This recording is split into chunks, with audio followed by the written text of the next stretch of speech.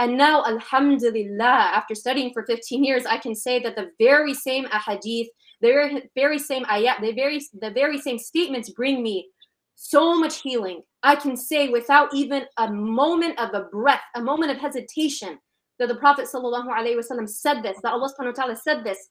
And I know that they're for women, and they're powerful for women, and that they're healing for women, and that there's wisdom in everything that we don't understand. I can say that without even a shred of doubt.